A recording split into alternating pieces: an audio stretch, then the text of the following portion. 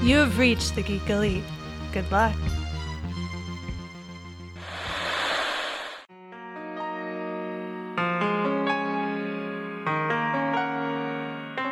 Nostalgia is one of the strongest forces in the human psyche and is responsible for the continued existence of some of our favorite fandoms. From the minds behind the Dole Up in Dreams podcast and Isolation Cast Voices from Quarantine, Saturday Morning Confidential takes you on a deep dive into the properties that helped influence the artists and creators of today. So whether you are a Goonie, a Gem Girl, a Digi-Destined, or you just want to return to Oz, new episodes release on Fridays bi-weekly starting January 1st of 2021, and join us on the Wednesdays after the main show for the Serial Killer Radio Hour, where we sit down with the people responsible for the toys, shows, and fandoms that you love. Now you can find Saturday Morning Confidential at certainpov.com/SMCpod or on your favorite podcast platforms. So don't forget to tune in for another deep dive into the files of Saturday Morning Confidential.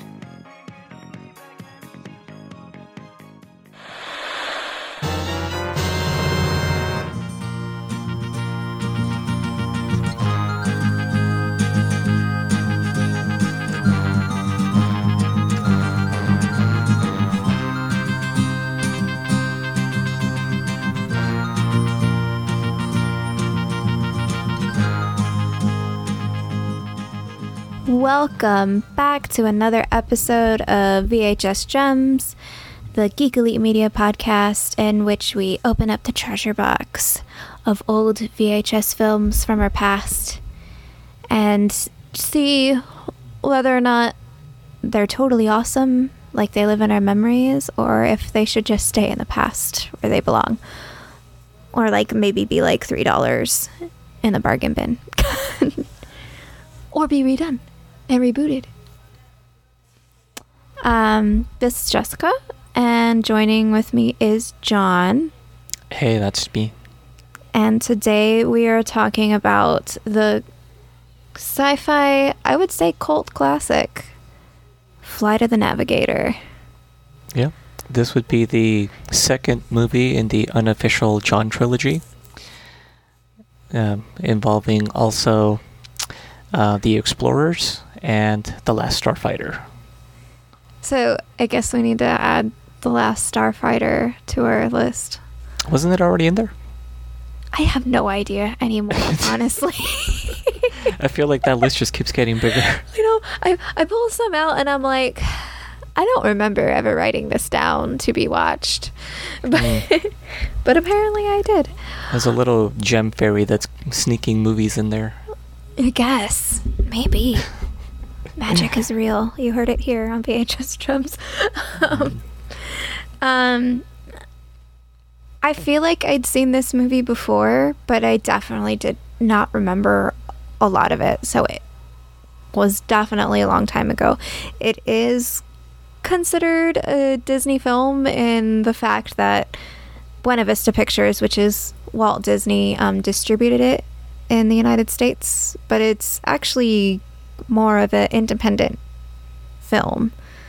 Disney didn't really film it themselves. They just put their name on it and spread it out through the US.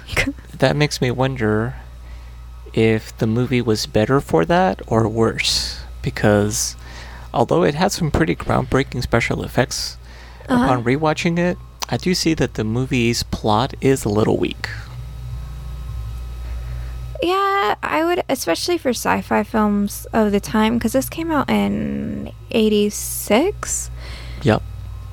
Yeah. But I honestly don't know. And it's not really saying, I can't really find anywhere how much work Disney actually did on it. If they helped film it or not, because it was filmed, it takes place in Florida. It was filmed in Fort Lauderdale, Florida as well. But it was also filmed in Norway under the production company called Viking Film. So but it's really not going into well, I guess I could go more into production on their Wikipedia page. But I'm pretty sure there's There's going to be a documentary that comes out soonish called In Search of Tomorrow. It's by the same people that did In Search of Darkness, which was a very, very comprehensive history of horror movies. It was like 4 hours long, and it's got 2 parts, so I don't even know how long in total it'll be.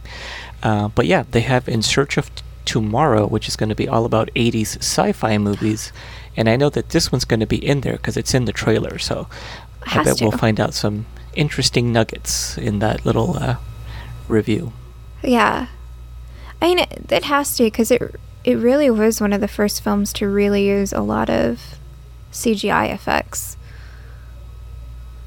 from what I can see. Yeah, in a way that didn't look overly cartoony. This definitely had like those first baby steps of what would eventually become the liquid metal from like Terminator 2. Yeah, that's what it was kind of reminding me of. That looked really seamless for the time. I liked that looked so seamless, yet on the puppet work for the little thing that he adopts, I don't know if you noticed, but you can see the fishing line. That I was like... Yeah, upon this time around, with the higher definition, the clarity, you can see all the little strings puppeteering that little thing. It's like, oh, it takes away some of that magic. Should have watched it. You know what hasn't aged, though? And this is one of the cool things about, like, practical effects and physical props. That ship's interior still looks amazing. It does. It looks really cool, although the plastic of it, that like metal of it, just reminds me of the plastic toys that had metal on it, like that cheap. It looks like plastic metal stuff. I don't even know what it. Chrome plated plastic. That's what it kind of reminded me of. And I can't even think of the toy that had that, but there's been a few that have that. Yeah, but something about that aesthetic to me still feels like perfect for its time. It captures a certain, I don't know, I guess I just like all those symmetrical patterns in the raised metal, and how everything just looks like it fluidly like morphs into whatever they need to. The shape of a cockpit seat and the controls and all that stuff is pretty cool. Yeah, that was pretty cool. The hidden buttons in order to pilot the ship too, that he had to quickly find after the ship Max turns into Pee Wee Herman. Which, funny thing to note about that. When it first came out, I swore that was Pee Wee Herman. But in the credits, it says it was credited to someone named Paul Mall. Now, Pee Wee Herman's real name is Paul Rubens.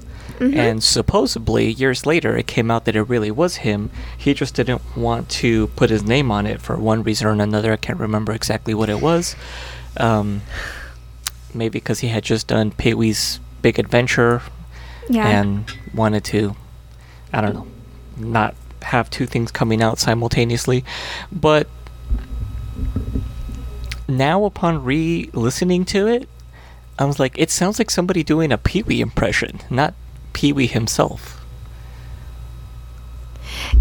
Yeah, it does. Well, I mean, especially when it does the ha-ha parts. You're like, okay. Because I was reading the trivia while I was watching this time, which I usually don't do, but I just felt like reading the trivia. Mainly because I remembered I thought I had seen the ship before, and so it was nice to have it confirmed that I did see that ship on this Hollywood Studios ride in Walt Disney World called Backlot Tours, which they had a bunch of cool props from movies that Disney was part of. Didn't they also have one of the skiffs from Return of the Jedi? One of Jabba's little sails? Yep.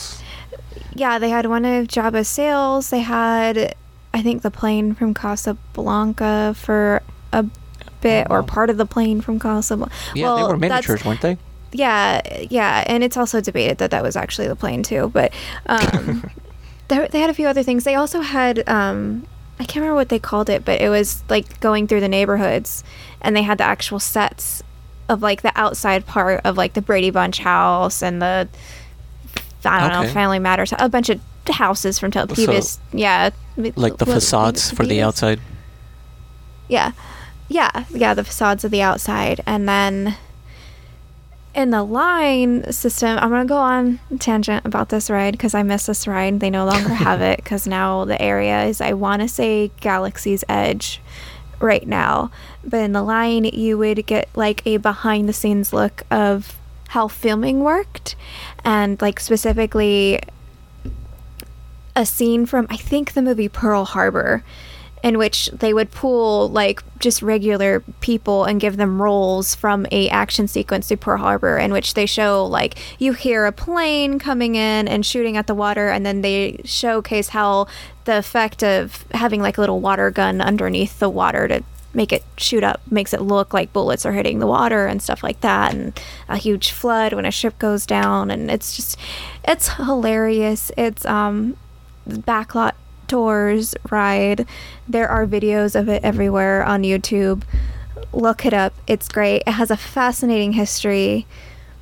It had like a huge warehouse you could walk through of a bunch of props. It had like props from Roger Rabbit and all that. It's great. And then you went through, I love props. Yeah, and it was like you went through a live film set that was a disaster canyon, and it's like stuff is exploding and there's an earthquake in the middle, and you're just like, your little tour car thing is stuck in it. It's hilarious. It terrified me as a kid, but it was hilarious later on, and fun. But yeah, you can find a really awesome history of that. I really wish I remember the name of the guy that does the really good one. If I remember it throughout this podcast, I'll be sure to plug him in. I think it's called Extinct Rides, something like that. There's a site called Defunct Land that has a lot of that, like rides that no longer have at Disneyland. Yeah, it might be Defunct Land, and it might be his Extinct Ride series. I'm not for sure because I know there's like 2 different people that do it too. So, which Defunct Land also has really cool Disney stuff on it too, and other park stuff on it too. Yeah. But yeah, they had the ship, the prop of the ship, or one of the props of the ship in here of Max, and then once Backlot Tours closed down, Disney like put the props everywhere. Like the Casablanca plane supposedly went to the Jungle Cruise, and they had a joke about an airplane crash in the middle of the jungle there. And then apparently the top part of the hull of this spaceship is actually a little, I think it's called rocket cooler spot. It's like in Tomorrowland in Magic Kingdom, and it's like just this red rocket on top of like a fountain drink area that you go and get a drink at. Like it's just, and it's got a little mister underneath it. I think it's one of their cooling stations that they have because Florida gets humid and you need cooling stations. So yeah, you can, if you look up, I think I just searched for Flight of the Navigator ship in Tomorrowland, and you'll see a picture of the red rocket. And it's painted red now? Yep, it's painted red. It doesn't quite look exactly the same. Like I think they just took the top part of it, and it looks like they added a little bit to make it not so obvious that that's what it was. But it's definitely the framework for this rocket. Well, yeah. Why waste good props? If they're huge and don't want to sell them because they could be valuable.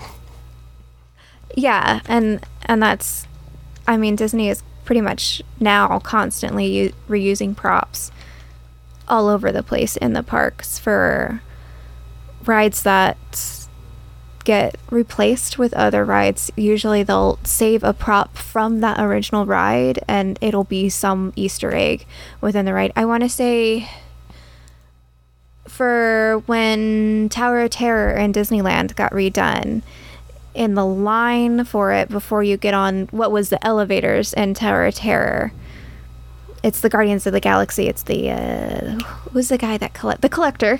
It's his collector. It's his like little museum thing that you're visiting on the Guardians of the Galaxy mission something.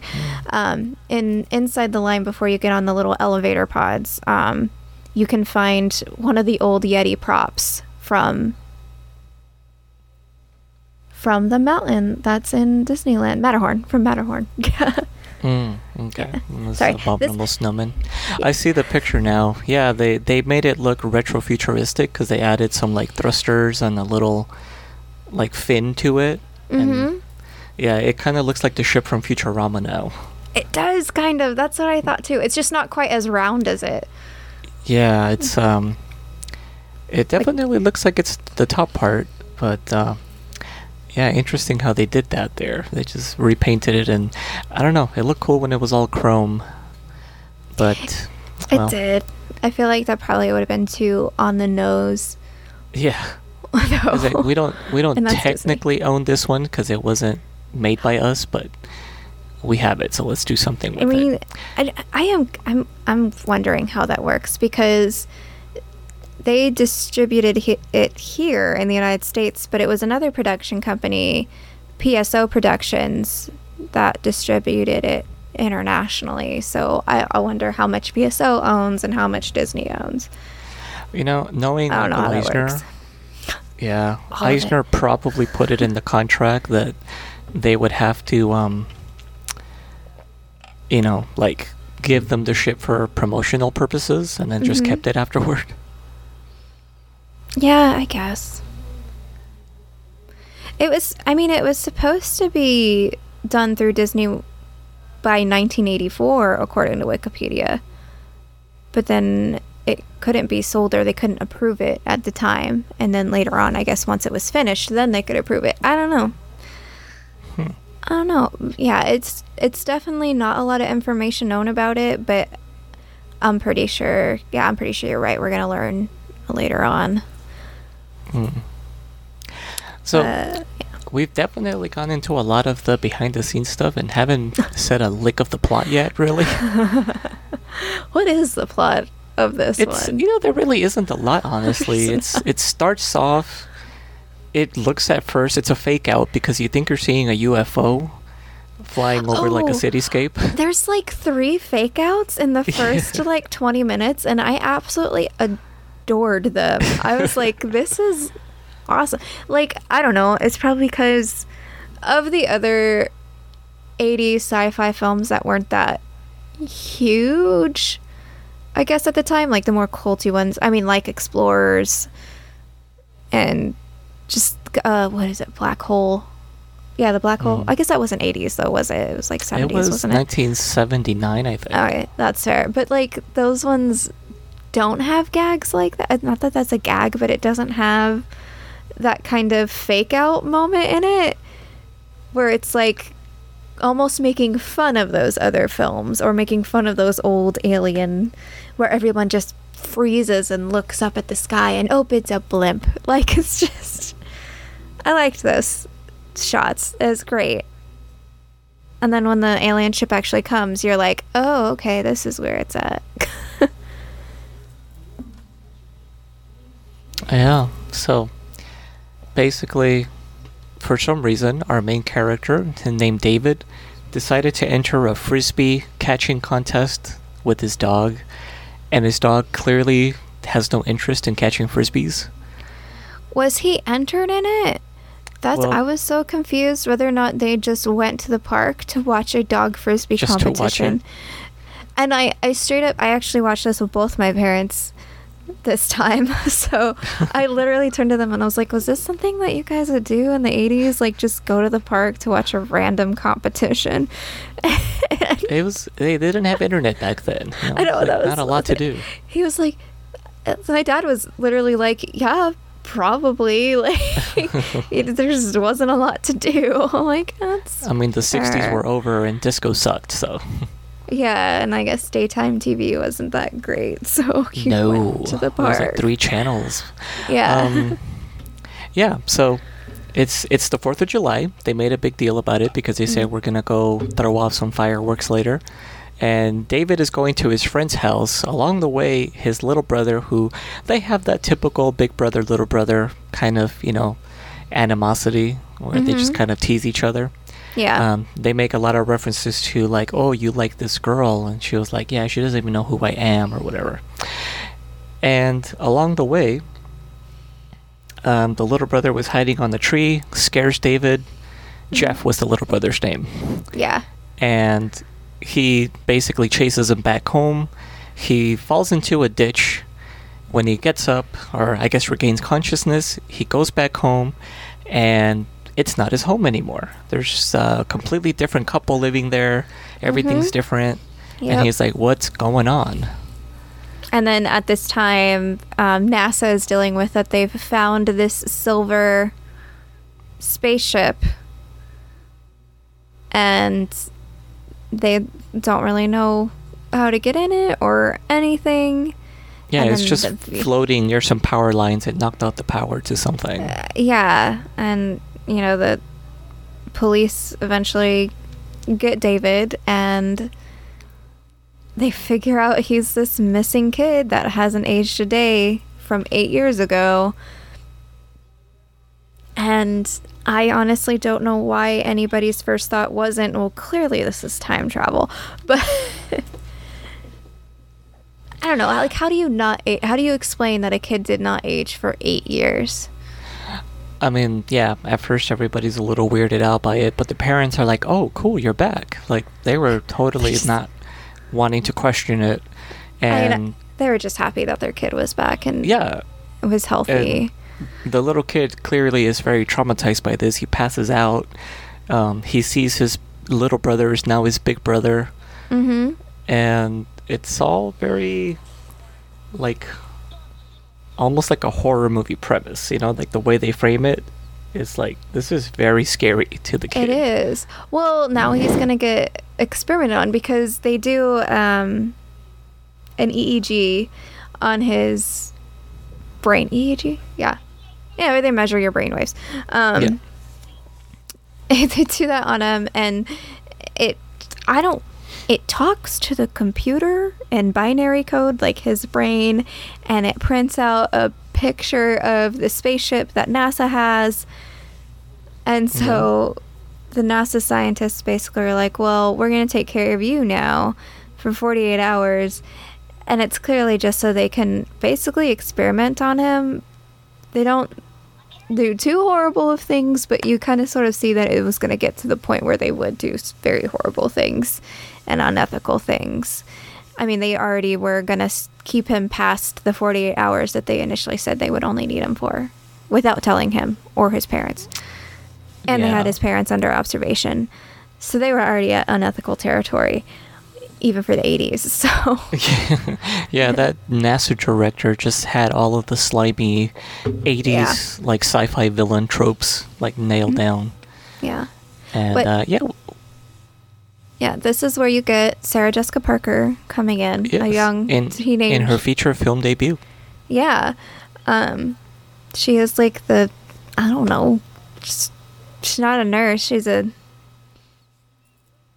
assistant. She's like some kind of orderly or something. Yeah, like an orderly in this NASA place, and she helps a robot deliver food to David. Yes, and Ralph, I think, was his name, wasn't it? Yeah, you get this background of her that she's definitely like a military brat. Yeah. I imagine Air Force that she's working with NASA, but I don't think it really says what kind of brat she is. And I feel so let down. Was this the character you thought you would relate to the most?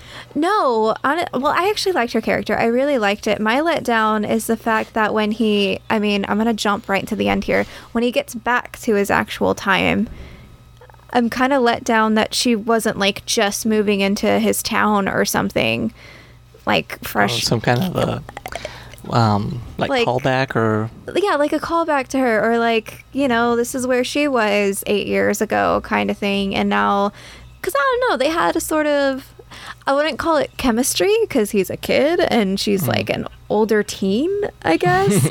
She was, maybe 18. She had to be in her late teens, early 20s. But I really felt like since they, introduced, before all of this crazy stuff happened, they introduced that he liked that girl from afar but would never talk to her kind of thing.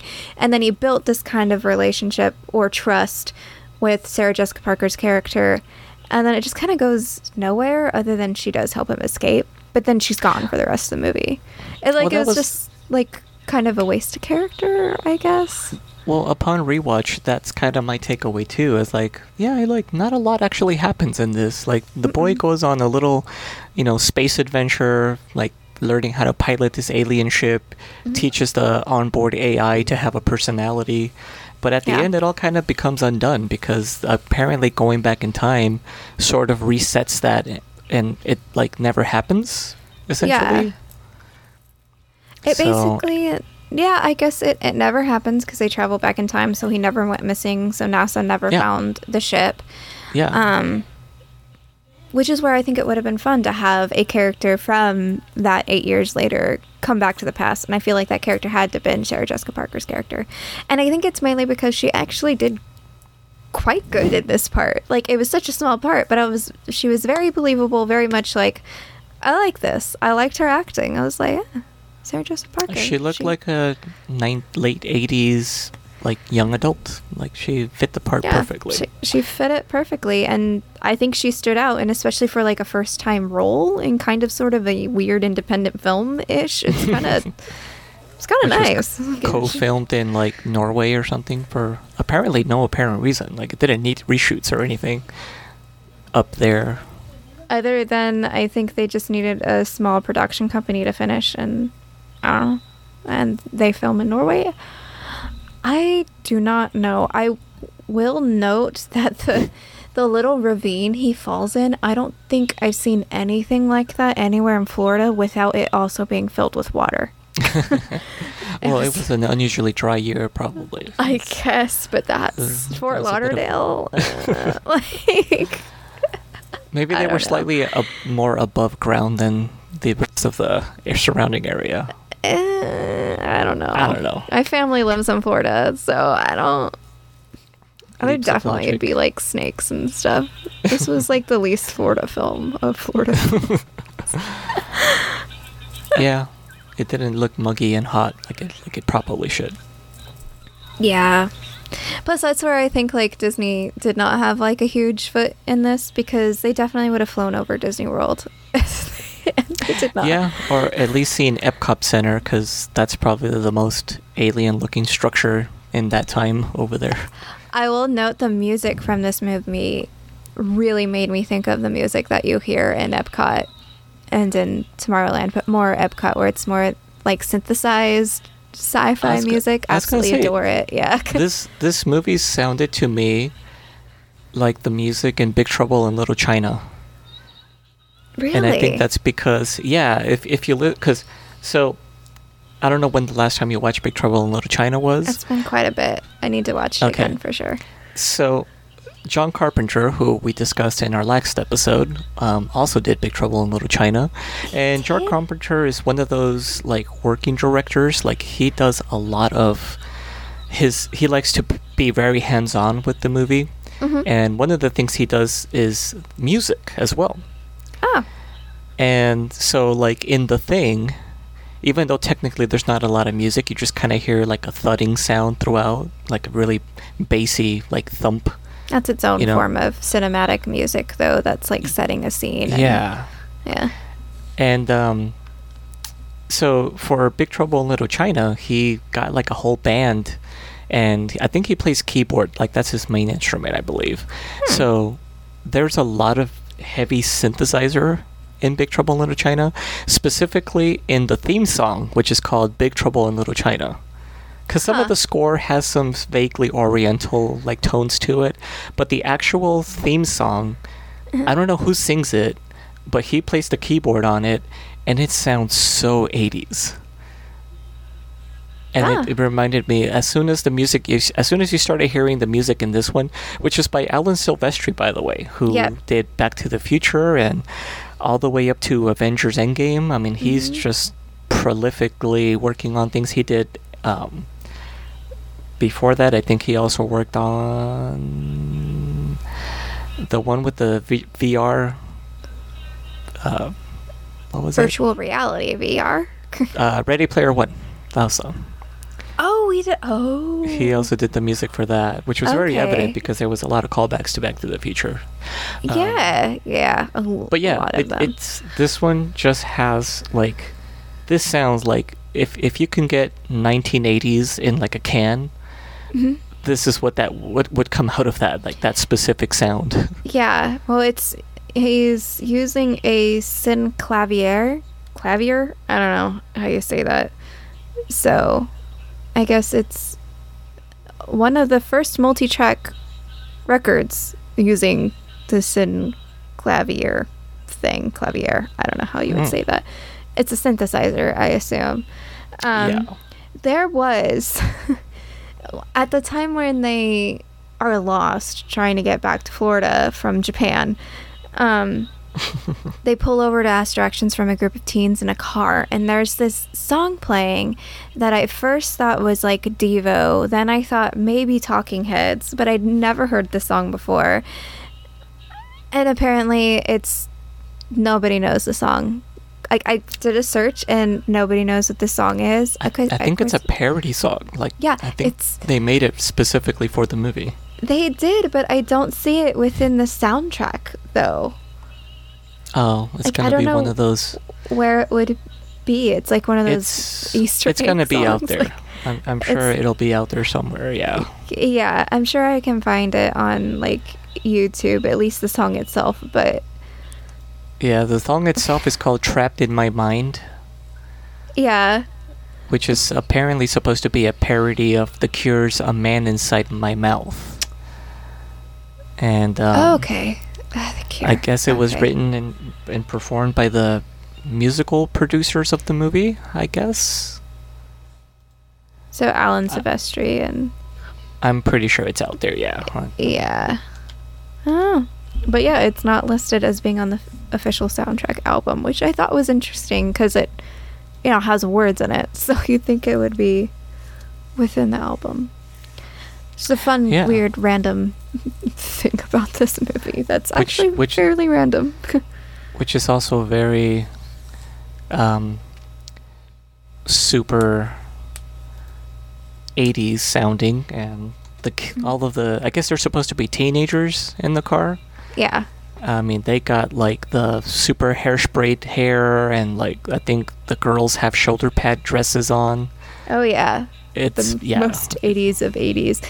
I thought that was the most kind of sort of interesting thing, because, like, to me, the difference between, what would it be, 78 and 86 isn't crazy drastic other than in clothing and music. But, like, they had TVs. It was, like, the biggest difference for this kid was the thing that the NASA guy gave him moving was, this is a TV wand. Like, I was like, to that kid, like, yes. Boom, what's a remote control? Television wands. I think that term probably was a real product in the 80s, like Sharper Image or something. Oh, yeah. Now it's like, it's a remote. Just a TV wand. I don't know. Like, I'm more like the difference between 95 and 2005 is pretty dramatic. The amount of technology. I mean, cell phones and all that stuff. See, 78 to 86. I don't know. I think my family didn't have a digital TV or a remote control TV till the late 90s. I remember growing up with, like, those TVs that still had the dials on them. Oh, yeah. And I remember seeing that there were remote control TVs starting as far back as I think the 60s, maybe. But they weren't, like, infrared. They were basically just, like, a cord, a long cord. They were corded remotes. Yeah. And I was like, that's... What? Well, I guess that makes sense. Before we get to that point, we kind of start somewhere. Yeah. I don't know. I feel like 2000, I think, maybe we got our first DVD machine. Yeah, it would have come out in late 90s, early 2000s. Yeah, because I feel like we had... I think the first ones we got was Independence Day and The Matrix on DVD.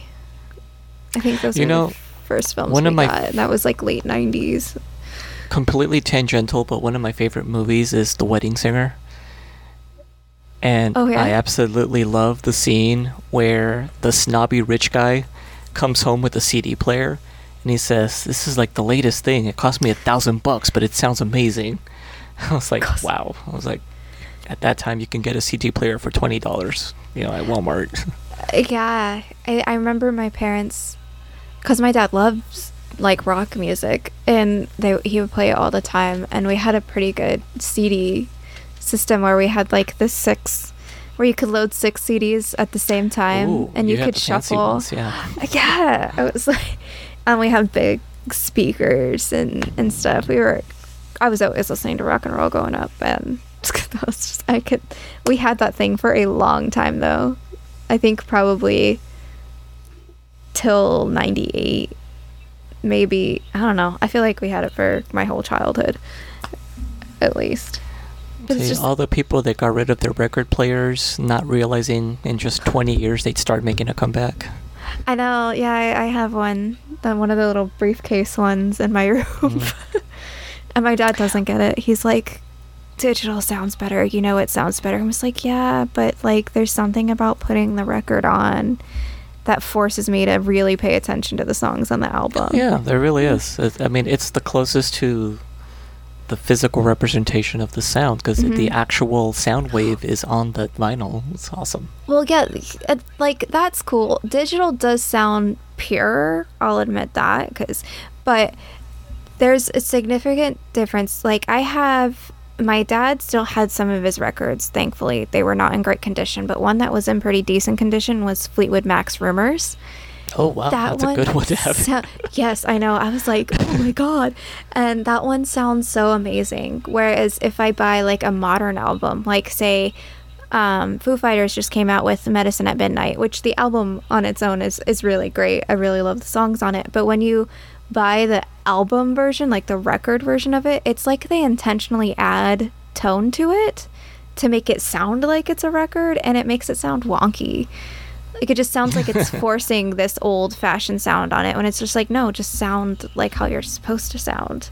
Whereas Rumors sounds like pristine, other than it's got like a few dust on it. I need to clean it, but I'm too afraid to clean it and mess it up. But yeah, I had like Rumor and like a Steely Dan, and I don't know, my mom had like Sheena Easton and stuff like that. Some of them were pretty bent and wonky, but anytime I can, when I'm in a city, I go to a used record store, because used records sound so much better than new albums that come out. So. Oh yeah, because that has a lot to do with how things were mixed. I've seen reports about how, because of modern technology, even when they press them on vinyl, they're still mixing them to like different standards, so they just don't sound the same.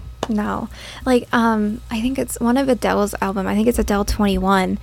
She ends up sounding really sharp on one of her notes that she sings because of whatever they do to make a record. I don't know, but it just sounds creaky. It's weird. Anyway, that was could be the range. Tangent. Yeah, it was a weird tangent, but that's where we went. Records. I don't know. Like I still don't. Like, he didn't seem that, like, you didn't get a scene of him being shocked of the tech advantage, I guess. Like, he literally just goes and grabs the remote and uses it like any 80s kid would. Like, it's not like he was like, what's this magic box? Well, they show him earlier in the scene when NASA comes to, like, scoop him up when he's still with his parents. You can see that his older brother, well, his previously younger brother, now older brother, is showing him like a little handheld video game. So something like back in like the late 70s, the most advanced handheld game they would have would be like those LCD football games, and I think they had one called Merlin, which was, basically nothing more complex than Simon, if you really think about it. It's just LEDs and maybe some musical tones. But I think the implication, and we're probably thinking way too much about it, is that he probably got a little bit like used to the change in technology, because it wasn't really showing you all that much about it. I did like, however, that when they brought him to NASA, they gave him like a gift package of like toys and stuff of like the time, and some of them were Transformers, and I was like, yes. And I think I even had the same one. It was the Black Jet Skywarp. Yeah. Cool. I like, liked that's my toys. The black satin NASA hat that he had that one of the aliens eats.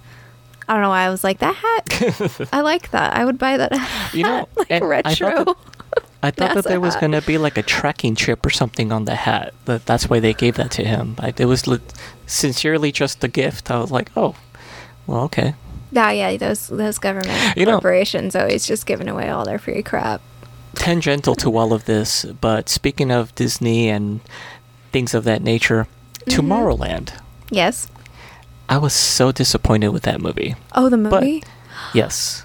But it also features NASA quite a bit because that's kind of central to the main character's like motivations. She also has a NASA hat, but it's much different than this one. It's like red and it has the more modern NASA logo on it. Yeah. I need to rewatch that movie. The potential is there. Yeah, it's just the look of it was so much like this is exactly what Walt Disney wanted Tomorrowland to look like. Like that stuff and the whole... Also, ironically, this wasn't a movie about a place called Tomorrowland. It was literally like Disney existed in this reality. Yeah. So it's almost like if it was saying... See, this... I don't know why. We're totally avoiding this movie, even though this wasn't actually that bad. No, but it wasn't. I did want to say, one of the most frustrating things about Tomorrowland, they get to the point when they get to the Eiffel Tower and they say, oh, the collective brain trust of humanity, the smartest people, Tesla, Edison, Einstein, all of them came together to like create this utopic location and all this other stuff.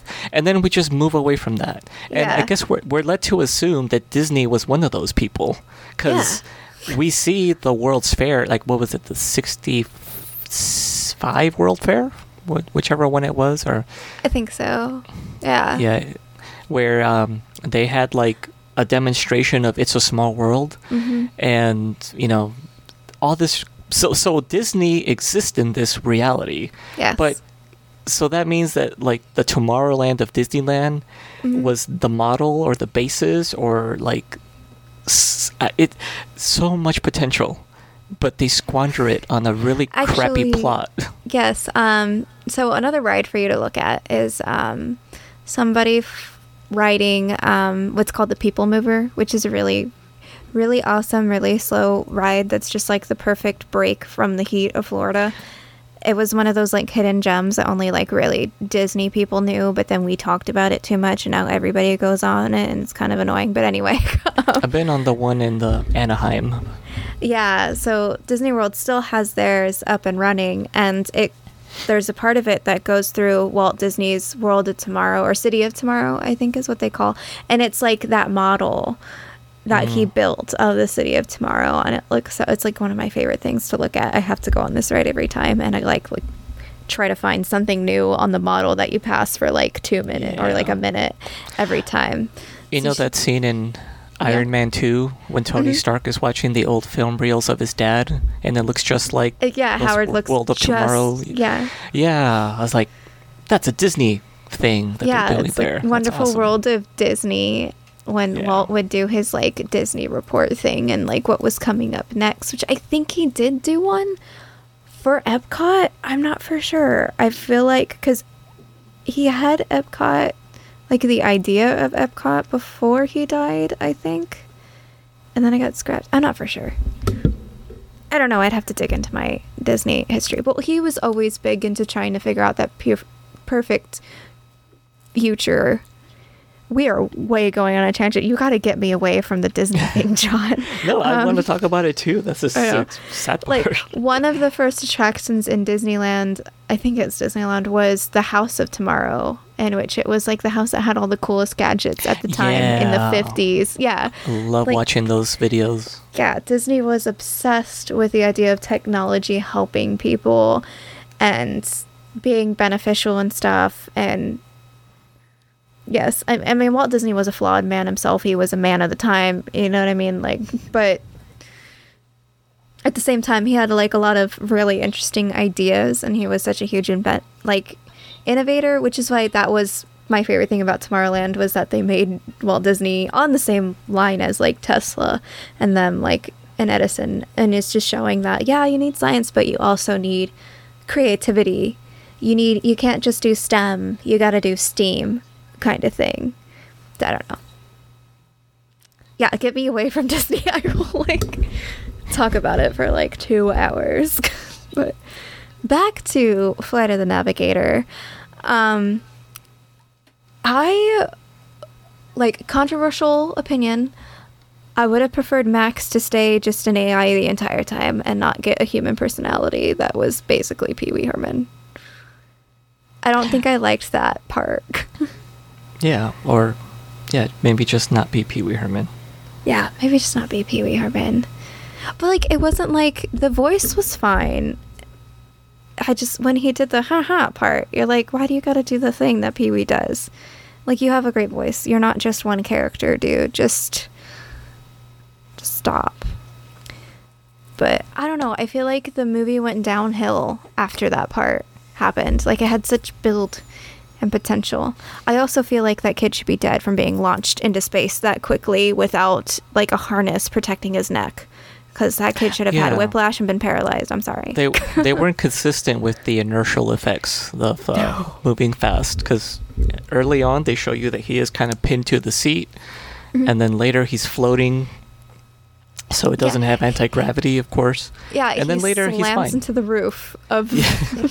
just slams right into it. And then he kind of floats and then falls. It's just... I was like, no, it shouldn't. And he's... I'd like to believe that those metal panels are so advanced that they're actually kind of soft and they can cushion the blow. Yeah, maybe. So it doesn't liquefy. Yeah, I guess. I don't know. Maybe it's like that bubble thing in Explorers where like it reduces impact or something. There's no force inside of it. I don't know. But they mentioned too hard. The scientists of the film mention a lot the speed of light theory, which isn't quite the right term for the theory, like, at all, basically. And then I noticed in the Goofs portion of the database, IMDb, they were crapping on the science of this sci-fi film. Like, well, if you take in the calculations of this, they're actually going 99.9999% of the speed of light, because you can't actually reach the speed of light at all. And it's just, I don't know, I just thought it was hilarious that people were taking this science theory of a child sci-fi movie in the 80s so No, serious. I thought about that too, because I remember thinking way back in the day, like, wait, if they were going at the speed of light, assuming they were going at the speed of light, they said that the place was like 560,000 light years or whatever that was that they said. It was like a hell of a long distance. Even at the speed of light, it would take you that many years, because that's, how far it is. Yeah. It would take that many years to get there at the speed of light. So we're just meant to assume, they went at the speed of light and got there in 4 hours. Yeah. That's not how that works, if that's how far it is. No, it's really not. The speed of light is legit how far away something is in that amount of time. It's like parsecs, but we can't go the speed of light. We've gotten elements, I think electrons, very, very, very close to the speed of light. 99.9999%. We've never reached the speed of light, and if we did, I don't think we'd be able to see it or understand it. No, to me, this implied you're going beyond the speed of light. Yeah. But it's such an interesting... relativity is a bitch, apparently. Yeah, relativity. Einstein, you're so right, but, like, relativity is just such... When it comes to anything space, trying to figure in how do I include relativity in this, you're just like, nope, space travel, time doesn't change. We're just going to ignore this. There's quite a few sci-fi novels and movies that do a great job of showcasing relativity. One of the novels, actually, we did for Love of Pages... We read it months ago, but currently I think the episodes are coming out right now, just because we all got busy and life happened. So now we're releasing the Forever Wars episode of our Love of Pages podcast. And that sci-fi novel, does a really good job of representing relativity in space and how time works when you travel further away from Earth or near such and such gravity and whatever, all that stuff. Just like what is it, Interstellar with Matthew McConaughey? Yeah, shows a really good representation of relativity as well. Flight of the Navigator, not so much. Completely opposite. I mean, it is true that the faster you go, the slower time goes for you, which is why he didn't age and everyone else did. But besides that, like, yeah, everything else doesn't add up. No, it doesn't. I do like when they do go back, eventually David gets back home with Max, and that's where you get the scene of them shooting the fireworks off the house, and because it's the 4th of July or whatever, but David realizes that if he goes back to staying in this time, then he's going to basically just be experimented on his entire life, and it's not normal, it's not his home. And so he's like, we're gonna risk it, you're gonna take me back in time, kind of thing, even though Max had told him, like, it's probably gonna be way too dangerous for your fragile body. And David's like, no, I'm gonna risk it, let's go home. To which I kind of sort of wanted Max to tell him the odds that he would survive it or not. And even then, it really didn't seem that drastic of a thing to his body. It's not like he was stretched out or burst into atoms or anything and formed back together. It was just them flying through a space storm, it looked like. And then that was it. It's not like he learned the secrets of the universe and it was too much for his 10% of brain that he uses, which, of all the facts to try and debunk of a sci-fi in the 80s, they chose the relativity and all that. They really should have focused on that 10% thing and being able to fill the other 90% with star charts. Because that fact has been debunked. It was debunked, I want to say, kind of, I feel like it was probably formed in the 80s when we started monitoring brains. So the fact of the where that thing comes from is that when we were first monitoring brainwave activity, it seemed like we were only using about 10%. I think it's actually more than that, but we'll say 10% for the sake of what the movie said. In truth, it's not like just you're using one part of your brain only. It's 10% of your brain at one time, but everything is firing and talking. Just your brain uses up a lot of energy, and so it knows when to cut this section off and cut that section off and stuff like that in communicating. It's not you're always using 100% of your brain. It's just... See, but clearly this alien technology is beyond our comprehension, and they know how to unlock that extra. And use it as temporary storage. There is no extra. It's literally there. I just like how it's like you've got, I don't know, a computer and you're only using like, I don't know, 1 gigabyte of space when you have 1 terabyte available. But you're like it's just... It's more like a RAM issue, isn't it? I guess a RAM issue. There you go. Instead of storage. That leads to the one major plot hole that I was like, that could lead to like a sequel, or maybe not, but so part of the story is that the ship Max, he has a much longer name that I can't remember now, like True Maxidor or something like that. Maxigillion or something like that. Yeah. So yeah, the ship and Max lost his navigational information because after dropping off David, it wanted to look at some flowers and crashed into those power lines, which I guess scrambled its memory bank and it lost its navigational information, which is why the movie's called Flight of the Navigator. Apparently, the robot or the AI had the good sense to put a copy of all of that information into his brain, as we just discussed. Yep. And after getting it back, which just took like a real quick scan, it was like super painless, he said, I'm just taking a copy of it. So that means that all of that information is still in there. He's not using it, though. And that was my biggest issue with it. It's not like it's a blank hole in your brain that you're not using or accessing. Your whole brain is being used. It's just not all done at the same time. See, but Like, it just what if made what if so that information sad. started to manifest itself, and he became like, he started inventing things like the kids in the Explorers. Like he starts having dreams of like circuit boards, and he starts to like draw them, and No, like little they're by all little they flying start through making. the sky. Yeah. At night. That's it. They're Well, all I mean, flying. not that silly, but yeah. So I guess to make a long story short, the plot hole, well, the plot convenience existed that the reason why David ended up 8 years later was Mhm. because normally when they take a creature to study, they take them back to their original point in time that they were taken from, so that they aren't really missing. But because human bodies are so fragile, they didn't want to do that with him. And they're like, he'll be fine.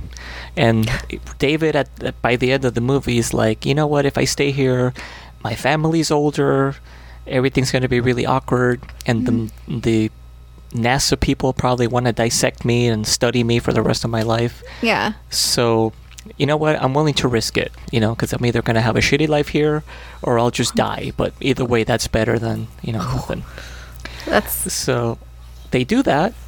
It turns out to be fine. He survives it, and he then catches up with his family for that 4th of July romp that they were going to have. And yeah, so that's basically where that movie ends.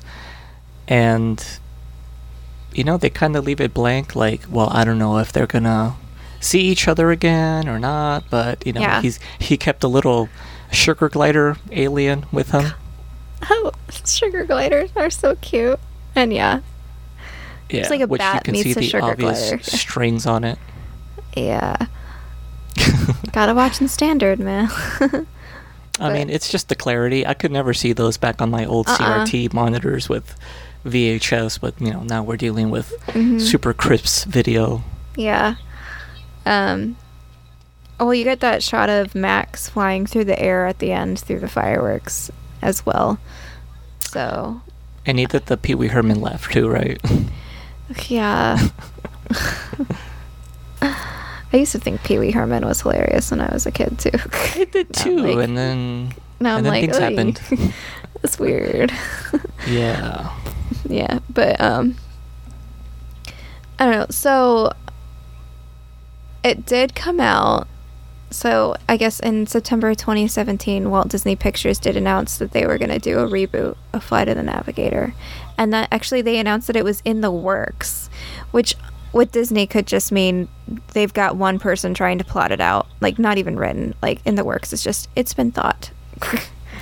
It's been imagined. Thoughts have been had. We're not quite for sure what the title is even going to be yet, or the pretend title, the fake title. What do you call it? The not real title that movies have. Yeah, like placeholder titles. Yeah. I forget. Placeholders so that nobody knows what it's really going to be about, kind of Oh, thing. production title. There you go, production title. Yeah. But that was 2017. It looks like nothing else has come out yet. Although Disney is a company that makes a lot of money, they did have a rough Yeah. COVID with Disneyland being closed for over a year, and not being able to be at full capacity. Also Disneyland Paris being closed for I think a year or two and all that. But so they're kind of sort of hurting on money. I don't know. It kind of depends on how they do their budgets. So I'm sure this will be significantly pushed back. Probably. And I also feel like if it is going to be reboot, it's probably going to be like a Disney Plus movie. It's not. I don't see them taking it out to theaters. I don't know. What do you think? I mean, I think that this is the kind of movie that was good enough that it could have a decent remake or reboot, however they were going to do it. It doesn't have to be tied into the original, but it totally could at the same time. Or it could just be like an original take on the same story, just kind of updated. I could see this. This is a movie, because it's a cult classic, but it's not like a cherished classic, where it would be like sacrilege to redo it. Yeah, no. I think it falls in that middle ground where it's like, you wouldn't redo Roger Rabbit. That's just impossible.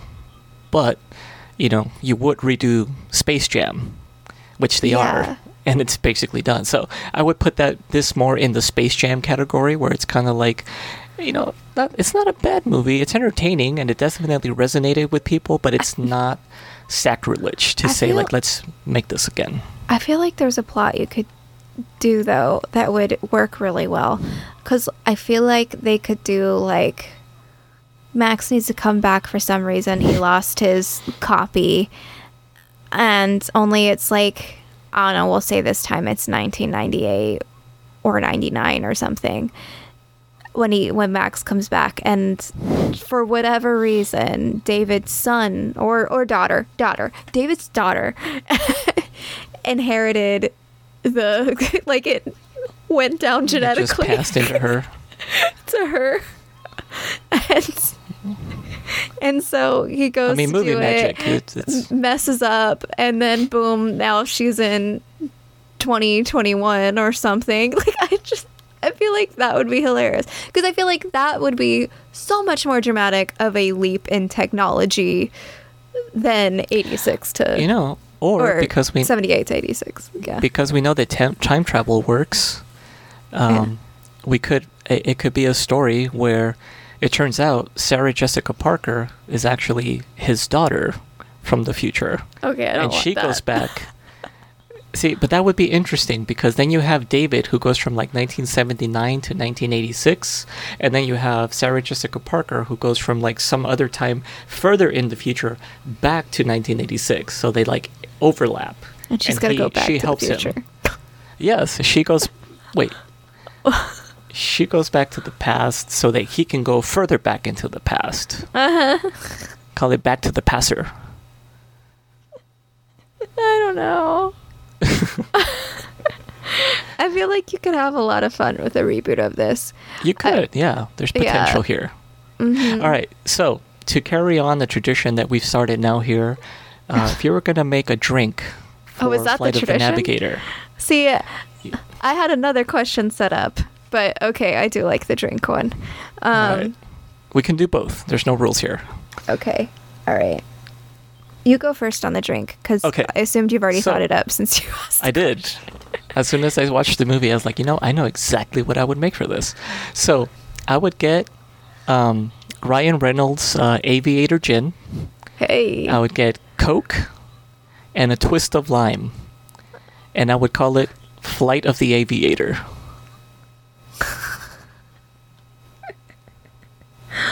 Okay. I thought about this a lot. This one's harder to think of because it's a kid movie. So it's like, what liquor to use? See, that's why I threw the Coke in there. I know. Yeah, it's got to be Coke. It has to be Coke because Coke is referenced. Yeah. I don't know. My brain on drinks is not very good right now. I feel like it would be...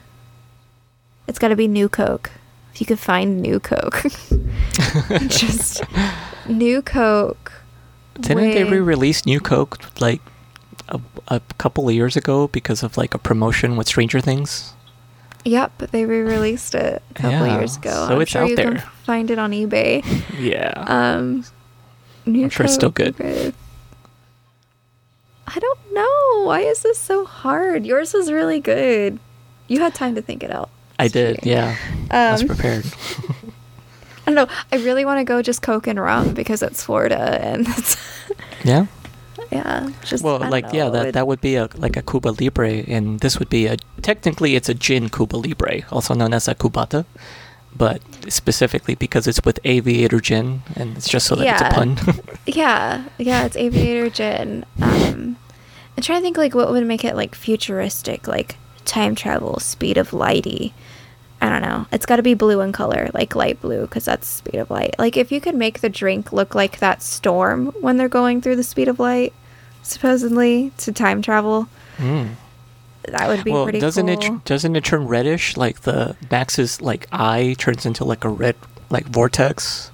Yeah. So like a shit ton of grenadine, maybe. Well, you don't need a lot of grenadine to make it turn that reddish, though. Probably a layered drink. It's got to be bubbly, though. So I'd probably go with Sprite over Coke, which is the same family. Like Sprite. And get it with one of those cups that self-mixes. It's got like the little thing at the bottom. So like as you're drinking it, it's like spinning itself. Yeah, that'd be cool. Yeah. You gotta write these down. I like yours. I like yours best. Aviator, Flight of the Aviator. That was good. So my question was going to be, what if you could take any like small prop from this film, what would it be? Ooh, I like that question. Damn.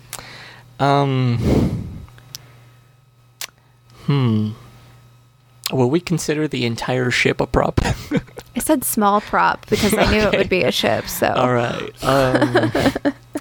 Something from this movie. Honestly, I think I'd want that NASA hat. Man, that was going to be mine. Okay, then I'll do a backup. Let's go with Ralph. Ralph. Robotic assistant something, whatever the other two. Okay, fine. I guess I'll count him as small since he's not the ship. Yeah. And he talks. Yeah. Yeah, Ralph was pretty interesting of a robot. He gets confused. He doesn't always do that well. He reminds me of like an oversized version of K9 from Doctor Who.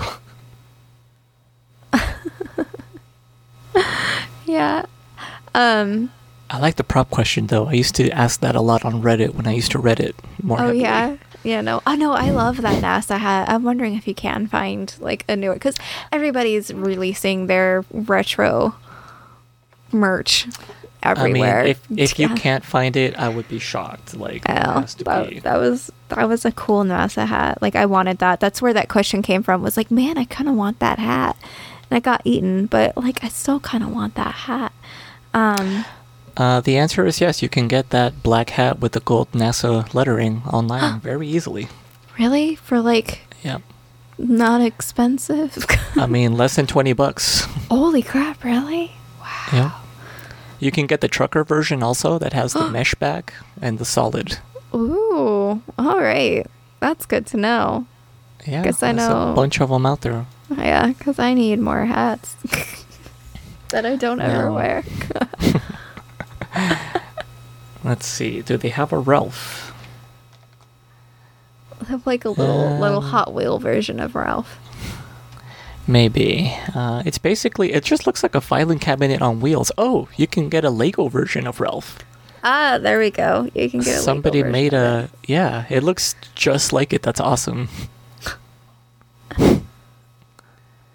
Let's see. If we look at the Disney Wiki, Ralph stands for Robotic Assistant Labor Facilitator, which has to be one of the laziest like acronyms. What is it? It's a robot. It assists. Robotic Assistant Labor Facilitator. Yeah. Yeah, I guess that is it's pretty on the nose name for a robot. It's basically a glorified delivery cart. So yeah, the hat for sure. I'm trying to think. Maybe I'm gonna start calling my remotes a TV wand now. Can you pass me the TV wand? The TV wand, please. It's like, what? Wow, apparently Etsy is a treasure trove for Flight of the Navigator inspired just merchandise. Etsy's a treasure for like everything. Yeah. I find so many retro Disney stuff on there all the time. I love it. Then like it becomes kind of a conflict though, because it's like, well, it's not official, and Disney doesn't look kindly on unofficial, non-licensed merchandise, but at the same time, where else are you going to get it? Well, if they're able to sell it and Disney doesn't know about it, then it's probably okay for them to sell it. Oh, wow. You can get I think a big old comforter set, a Flight of the Navigator. You can get a coffee mug that has that little sugar glider that says hang in there, like the cat. Yeah. You can get a tumbler with Max's like head on it. Mm-hmm. And 3D printed models of the ship. Oh man, there's a lot of stuff in here. Yeah. Disney gets kind of weird about that stuff. So like the last time I remember Disney really breaking down on people selling their own merchandise for Disney was the Baby Yoda phenomenon, which is kind of sort of Disney's fault, although I understand their reasoning and the fact that Disney was behind on their own merch because they wanted Baby Yoda to be a secret. The one thing that they took down and would have sued the person if they didn't take it down and stop selling was the crochet pattern of Baby Yoda. So like this person made a crochet pattern and she was selling the pattern for other people to make it themselves.